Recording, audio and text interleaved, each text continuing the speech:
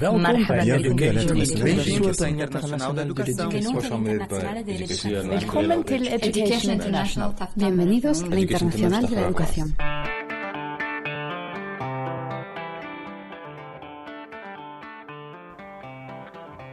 Hello everybody and welcome to Ed Voices, a podcast by Education International. Today's conversation will focus on digital learning and its implications on equality and quality in education, the professional autonomy of teachers, the privatization and commercialization of education, and many other key topics. We'll do this within the context of the OECD report Digital Education Outlook 2021. Martin Henry, Education International's Research Coordinator, will be your host. Over to you, Martin. I'd like to thank all of our guests from coming today. We have Randy Weingarten with us, who is chair of our EI OECD Advisory Committee and president of the American Federation of Teachers. We have Stéphane Vincent Lecrin, who is deputy head of division and senior analyst working for the Center for Educational Research and Innovation, CERI, at the OECD. And we have Professor Carol Campbell, who's actually been promoted and is no longer associate from UIS at Toronto University, who's working on leadership, higher and adult education with a focus on system level change. So we're going to start with you, Randy. And the first question is that, as Stefan points out in his introductory chapter for the OECD Digital Education Outlook 2021, AI has changed the landscape for education. What do you think are the strengths and weaknesses of this major change, and how do you think it has been impacted by COVID? You know, pre-COVID, there was this question about whether or not AI was a substitute, not a supplement, for public education and in-school education. By the middle to hopefully post-COVID, I think that the answer to that question is resoundingly no. It's not a substitute, it's a supplement, which is what the answer should have been from the beginning. Artificial intelligence, technology, all of these things should actually help the human endeavor. But at the end of the day, the human endeavor, relationship building, resilience building, the connection between students and teacher, the way in which school operates, we know that when we are in person, that is the single most important thing we can do to help children thrive socially, emotionally, academically. Thanks, Randy. I'm going to pass that to you now, Carol, to give us your perspective. Thanks, Martin. I fully agree with the comments that Randy has made. You know, there are potential strengths from artificial intelligence. And of course, over this past period of the pandemic, we've seen the need for online learning and the role of technology. But it does need to be seen in the context of something to support students' learning, progress, equity, and well-being, and that teachers' professionalism and professional judgment are part of that. So I think there are strengths. I think we've seen that in supporting students, also in the way to communicate with parents and families to make them part of this progress for their child. But the weaknesses are where it's not used as a professional tool, it's used in a different way. So I think the positives have to be around when it's used professionally, educationally, appropriately, rather than some form of standardization or commodification of teaching and learning. And to the human part, what we discovered, so here I'm in Ontario in Canada, our schools were closed for the longest period of time in North America last school year. And we saw a significant increase in anxiety, loneliness, feelings of isolation.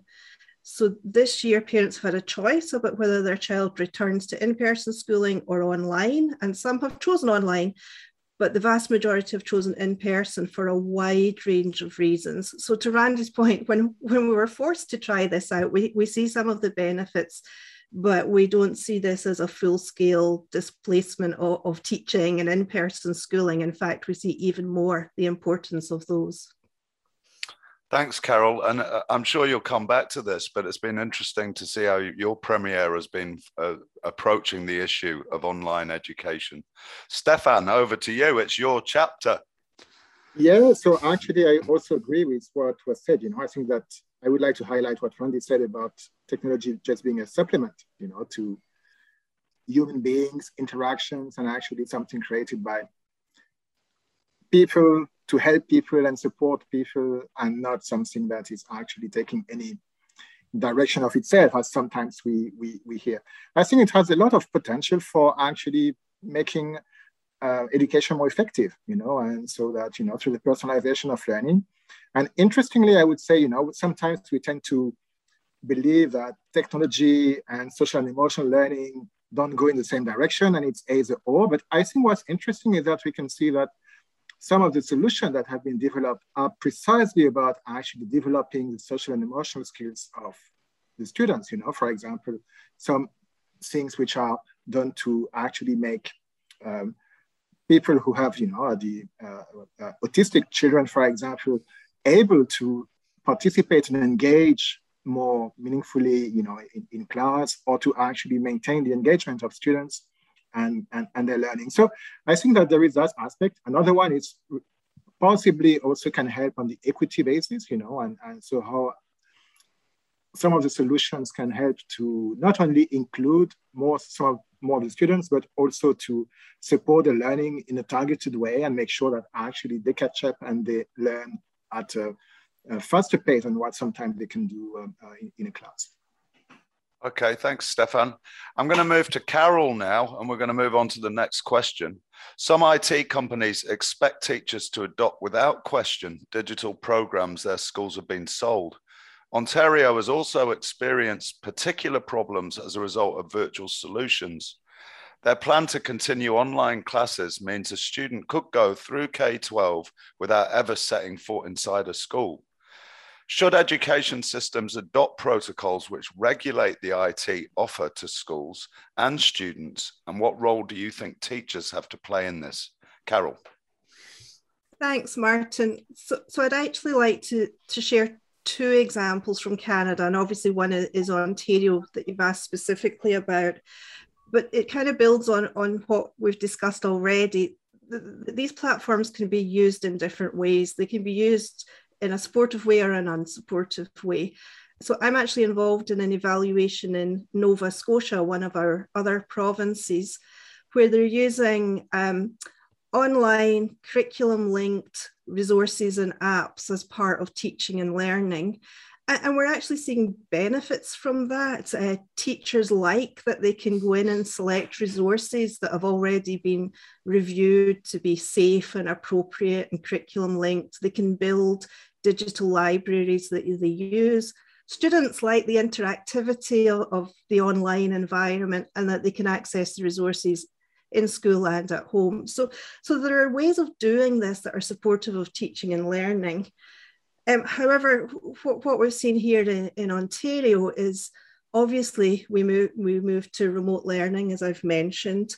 So last school year, all parents had the universal right to request that their child could have fully online learning.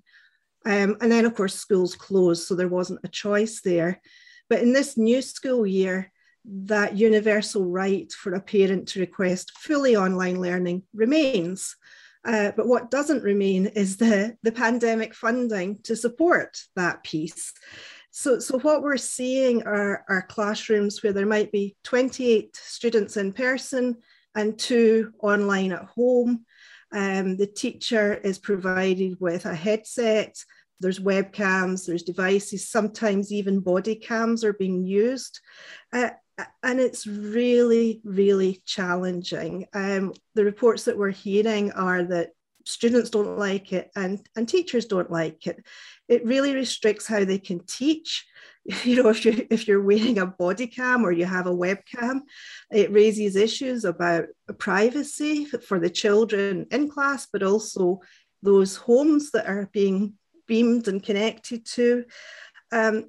We're finding it difficult to teach in ways that are appropriate. I mean, it's different from teaching fully online or fully in person. This is trying to do both simultaneously. We have concerns that even though teachers are doing their very best, the students that are at home are perhaps not having as good a learning experience because of the nature of the work. And the other piece is that the province, the government, have recommended one private sector provider to be the platform for online learning for Ontario.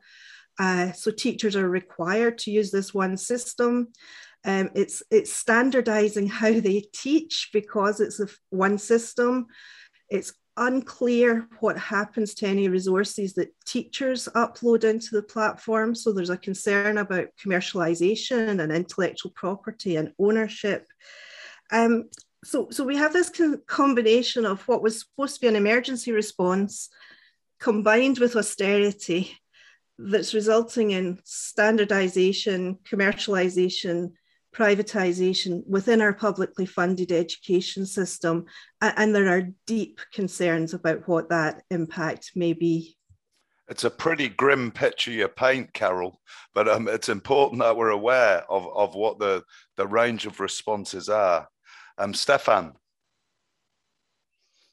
Yeah, so I think that obviously IT companies, to me, shouldn't, expect teachers or anyone to just adopt what they're proposing without any question. And actually, when asking about, whether we should regulate the offer, obviously that will depend across countries, most likely, but actually there should be some kind of check about the accuracy or the effectiveness of the solution that are being sold to schools, in my view, which can be done, through procurement policy or giving guidance to schools. But there should be some mechanisms for which we know more or less, what to expect from all the different technology. The second thing, which is very important to me, is that teachers and practitioners have to be actually engaged in the design and testing of those IT solutions so that actually they can actually be beneficial to them and they know how to use them. And as Carol said, there should not be a disruption or something that prevent them from doing their job the most effectively. It shouldn't actually be an extra burden or become an extra cognitive load or whatever with them. And actually, this is something that many of the researchers working on that pay attention to. What is the best way to display some of the information that is gathered in a way that it's not intrusive. And the mention of, the body cams or the headset that you have, well, it can be good for experimentation, but at the end of the day, it's not great for a real life setting. And so there are a lot of thinking around that, how to make these things more, I would say, ambient and not too intrusive and visible. That's music to my ears, Stefan, when you say teachers have to be involved in their design and testing. That's a favorite issue for us. So it's good to hear you bring it up. Randy.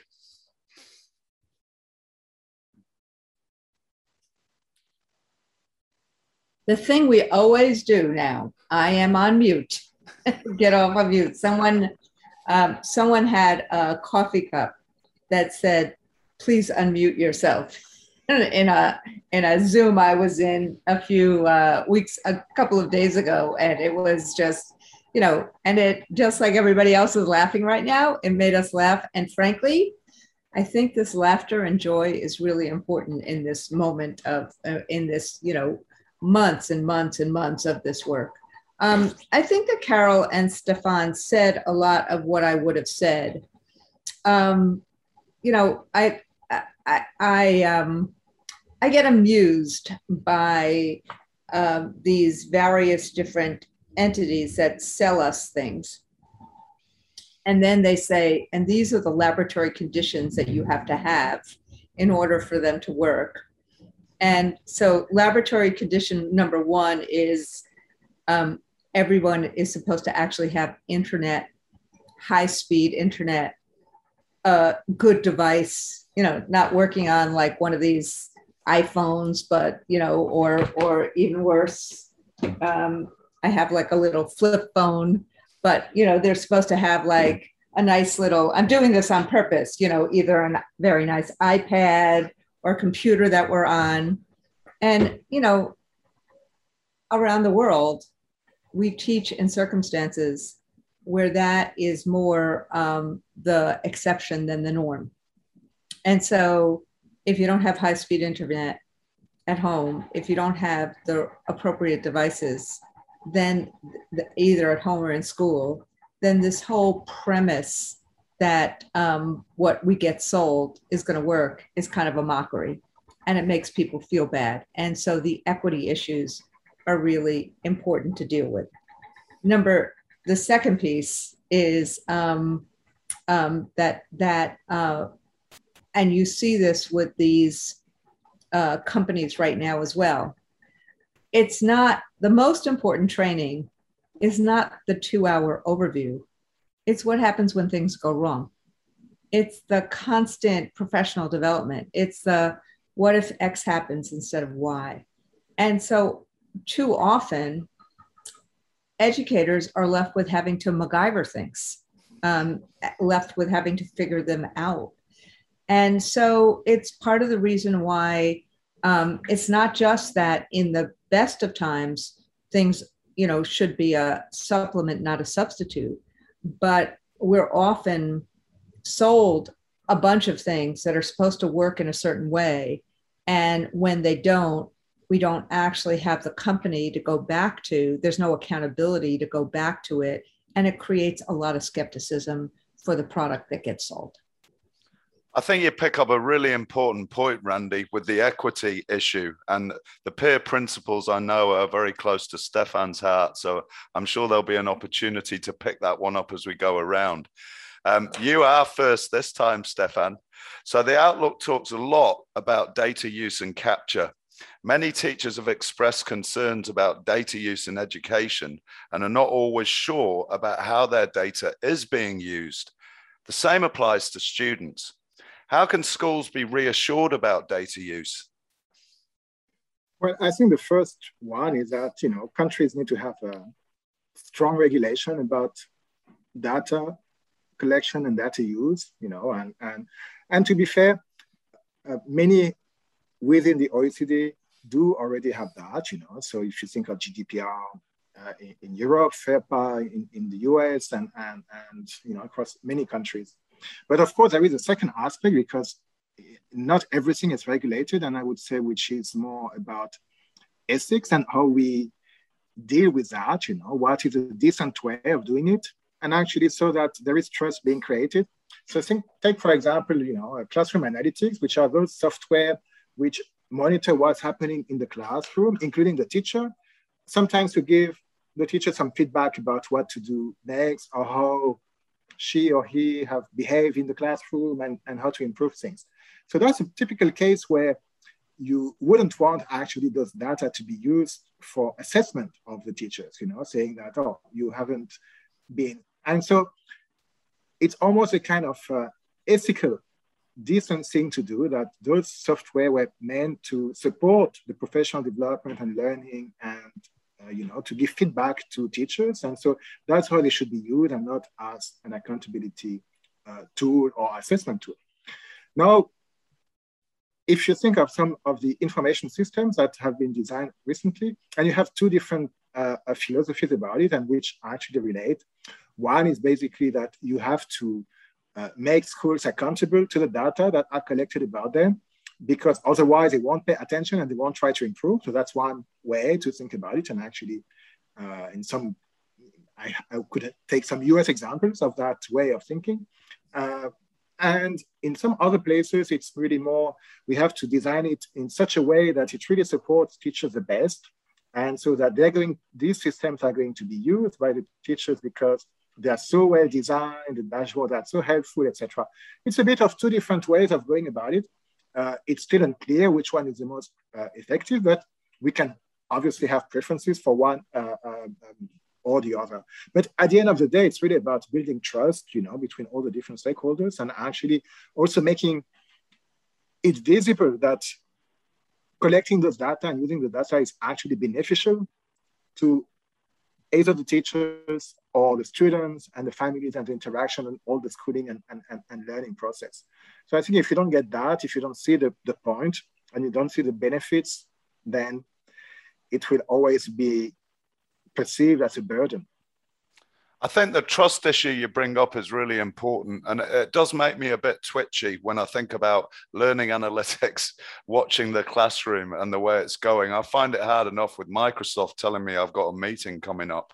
Randy, you're mute. Again, I'm muted. we are having, the reason I'm doing this is because there is a big building going up about a block away. And what you can hear is when I'm not muted. So I figure I don't want you to have to hear all that. So my apologies. I want to build on what Stefan just said. I think that there's a lot of these issues that are important to deal with. The trust issues are important in so many different ways. The privacy issues are really important. There's a lot of issues that that we have to kind of work through in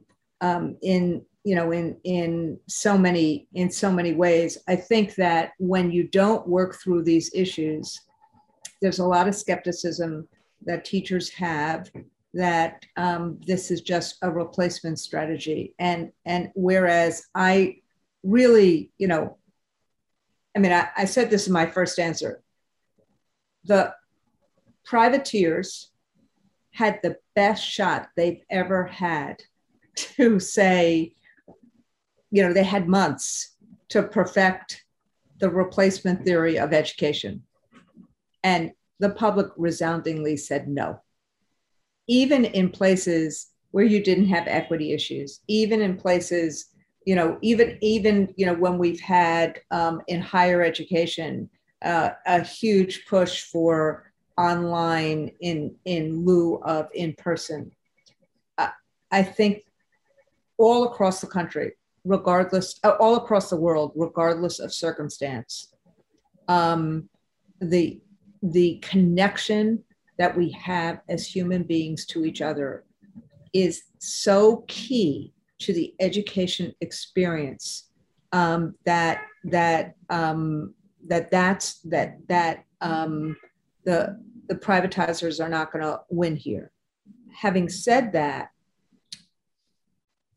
companies will be better off if they work with educators, not just the highest level, but people who are the end users, rather than trying to override them. And the best programs, from robotics to Lego to any of the education tech programs, the best ones are done with the real input of both students and parents as well as educators. And that happens both in terms of content as well as time on this, as well as all the ancillary issues, including trust and privacy, time on the screen, time in person, on and on and on. So I know I'm repeating. I feel like we're all three of us are, you would think that we would look at these issues differently. I think what is kind of striking is how similar our responses are. And I would really ask government officials, school officials, and companies to kind of heed what our responses have been. Thanks, Randy. And that human-centered future you're talking about is absolutely critical to all of us. Carol. I don't have lots to add on this question. I do agree with Stefan and Randy. I mean, to go back to the core of the original question and to agree with Stefan, a regulatory framework is absolutely essential. We do have regulatory frameworks around data use and privacy in all of our education systems in Canada. They're quite strict and to Randy's point and Martin, Education International, the teacher unions have played a key role in negotiating around these regulatory requirements and privacy and data collection and how that's involved. So, I'm a academic in a university. The rules apply to me as well. So any data that I collect through my research has to be stored securely, and it has to be stored in Canada. We are not allowed to store on global servers. So that requires private sector providers to work closely with us, because even though it's a global market, the Canadian market has specific requirements, and I'll look to Stefan, but I assume that's not unique. And then to Randy's point, yeah, the work that I've been involved in, where working with teachers on integration of tech, professional learning, partnerships, teacher-led developments are really important. And I remember that teacher identity work fondly, Carol, that we were lucky enough to speak about in Marrakesh just last January. Seems like another world away. The final hurrah before we got shut down with the pandemic. That's right.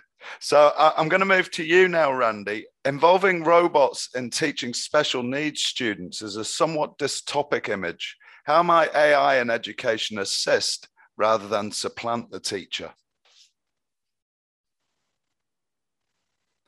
You're on mute.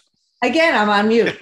And again, it's, so I think this is where best practices and policy are very important from the get-go, because we know now in practice, a robot is not,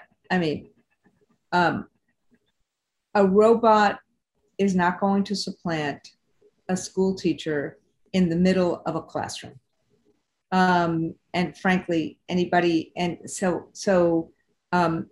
I do think that if anybody attempted to do that anywhere in the world, it would be, I'm not quite sure what would happen first, the memes or the opprobrium for it.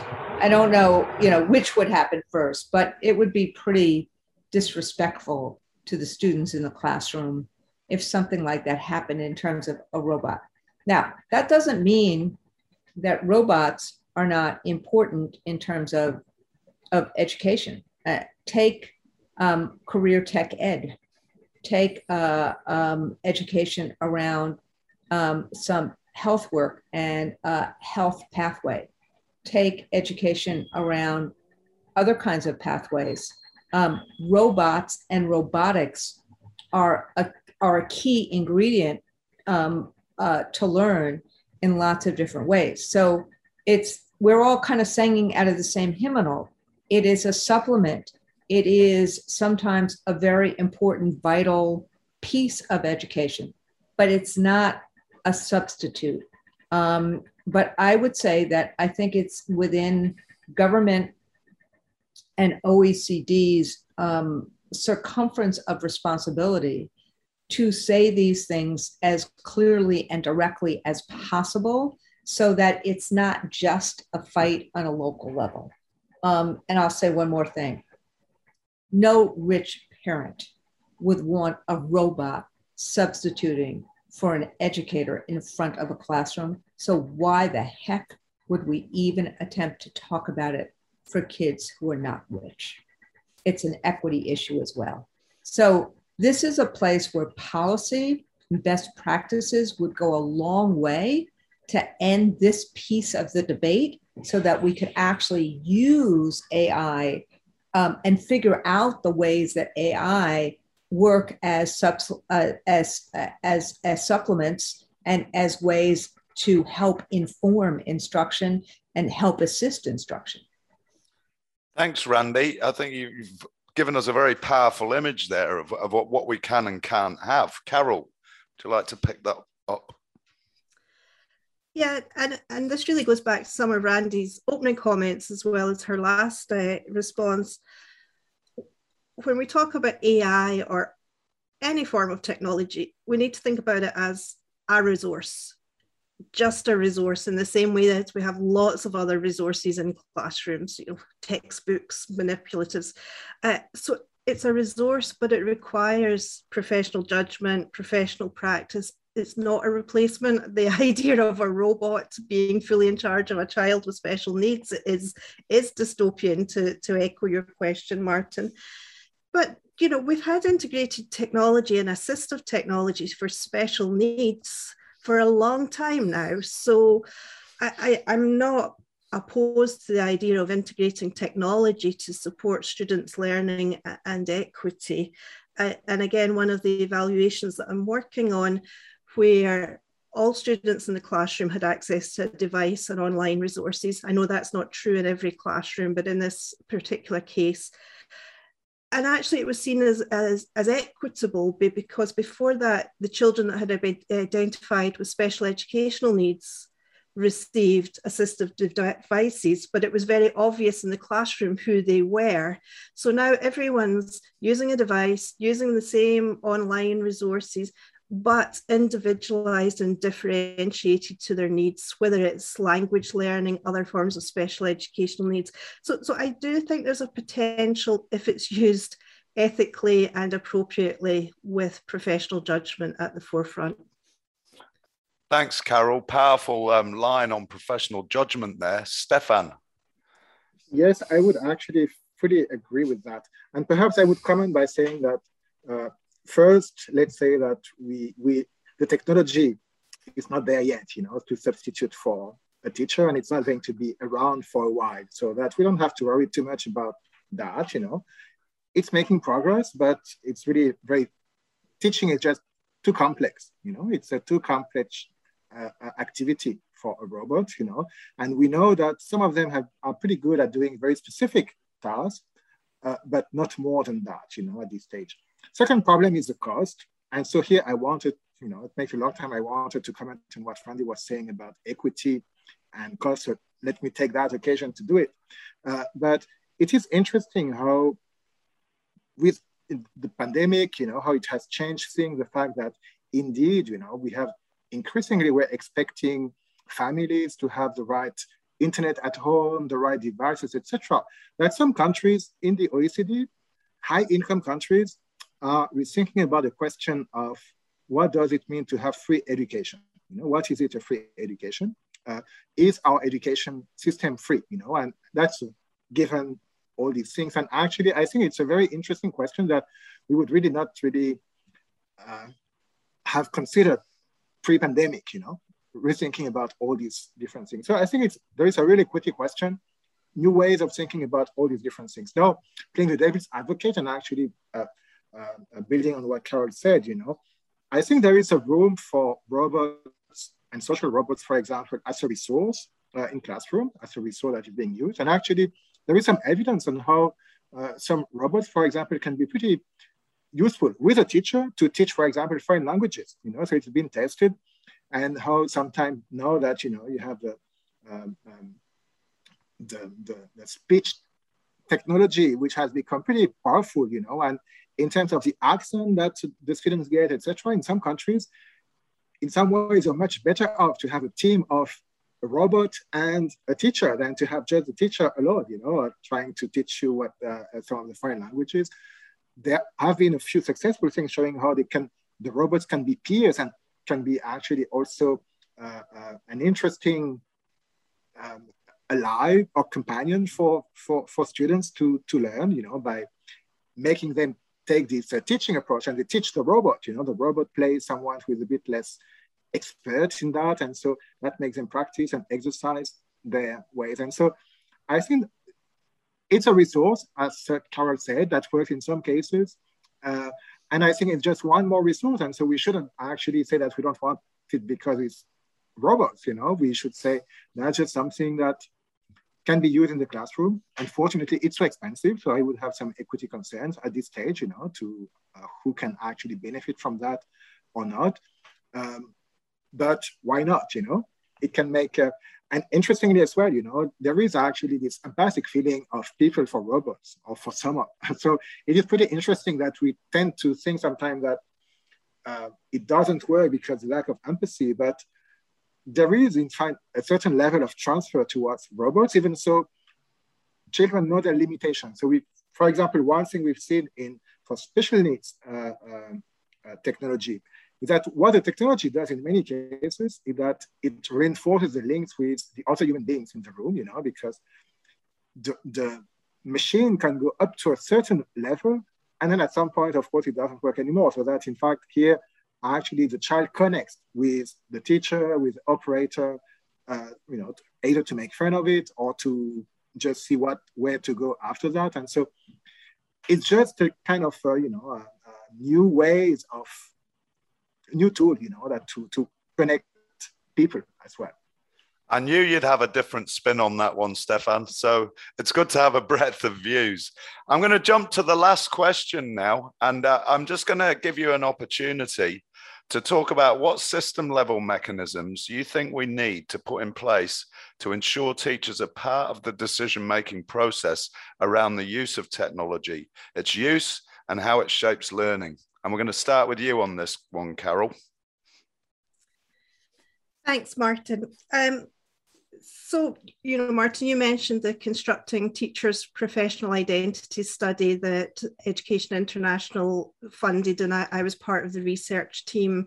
And, the work at the OECD, it's very, pre-pandemic, it was very clear that we needed to move towards a professionally led education system, however you define that.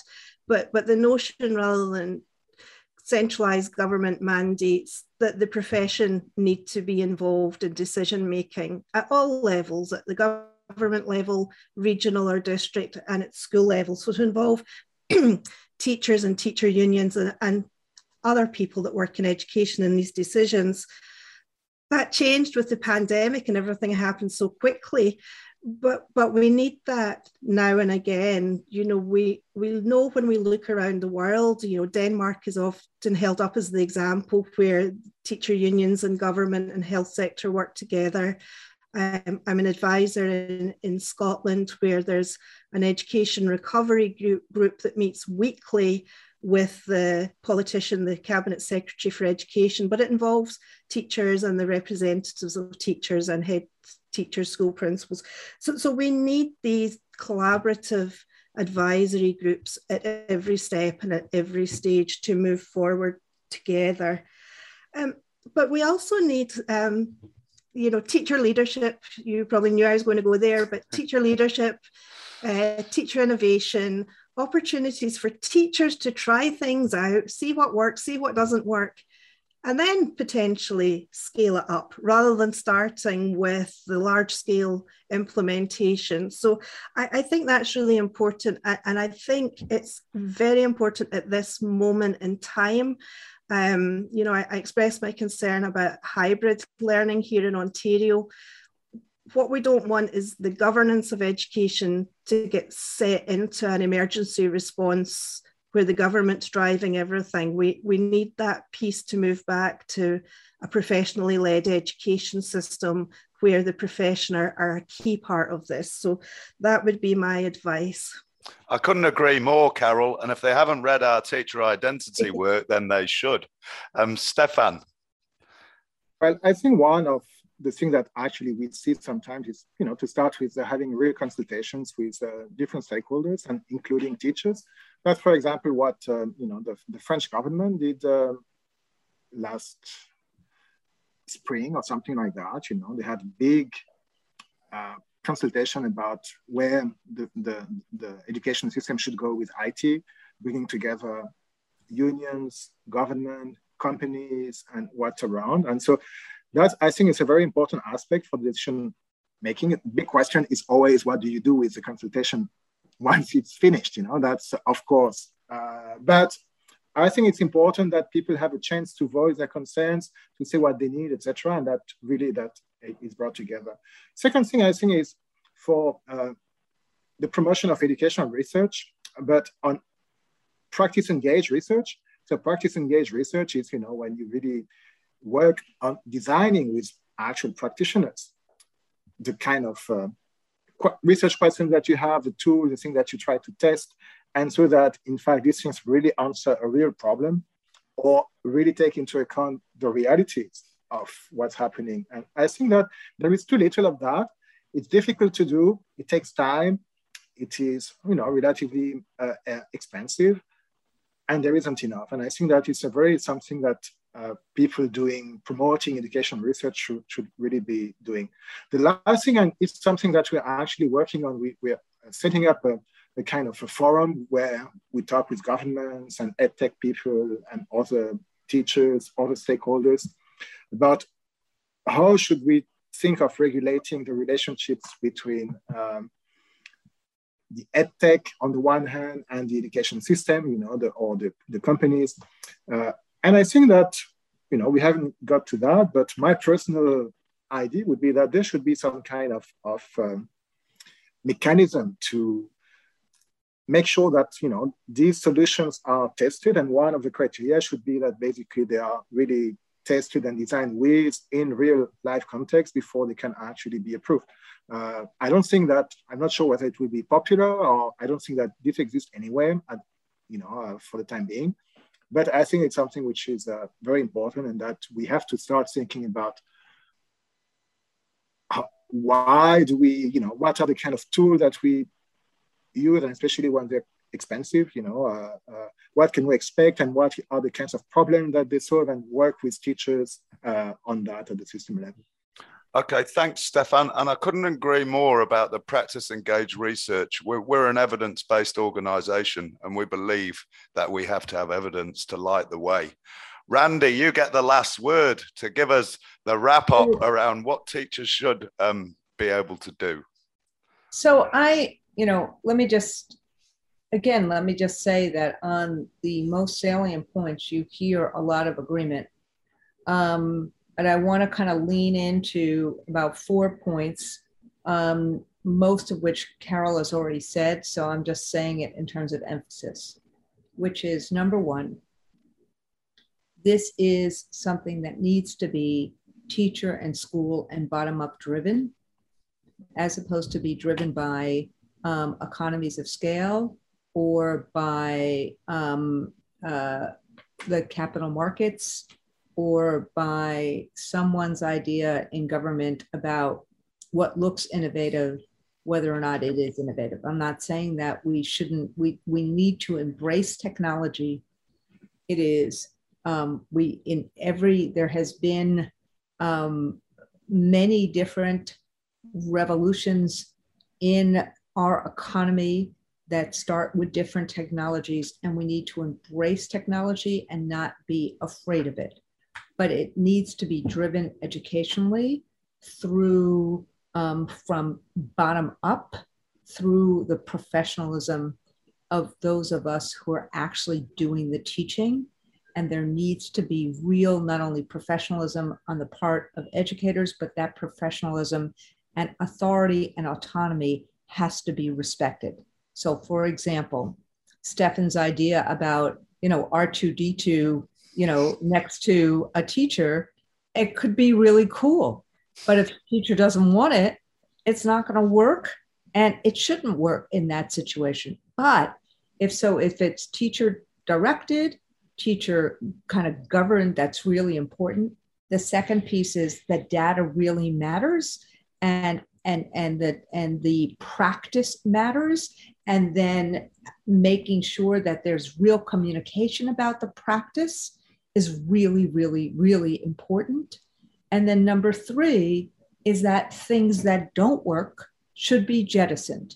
So hybrid, which Carol said earlier, hybrid was a consequence of the pandemic. We did it because of safety reasons, because we thought it would help us get kids in front of us, and yet, deal with the physical distancing that was necessary. It was a terrible practice. I mean, it's not terrible in terms of the performative arts, but it's terrible in terms of attempting to actually having an engaged classroom where half of your kids are in front of you and half are on a screen. So the things, drive it professionally from the eyes of the people who are actually the end users. Make sure we have the data, both the things that work and the things that don't, and make sure that those are part and parcel of the kind of governance system around technology that we need to have. They have to be as big a piece of it as the issues around cost and privacy and internet availability and things like that. And last, obviously, that it is a supplement and it is an aid, not a substitute. Thank you. Thanks, Randy. I think that is the image that will stick in my mind, supplement, not substitute. And I just want to thank our esteemed panel for giving us their time and thoughts and wisdom. It was a robust and absolutely opening chat. So I'm sure people are going to be intrigued about thinking through these issues further. Thanks a lot, and we'll see you all soon. Cheers.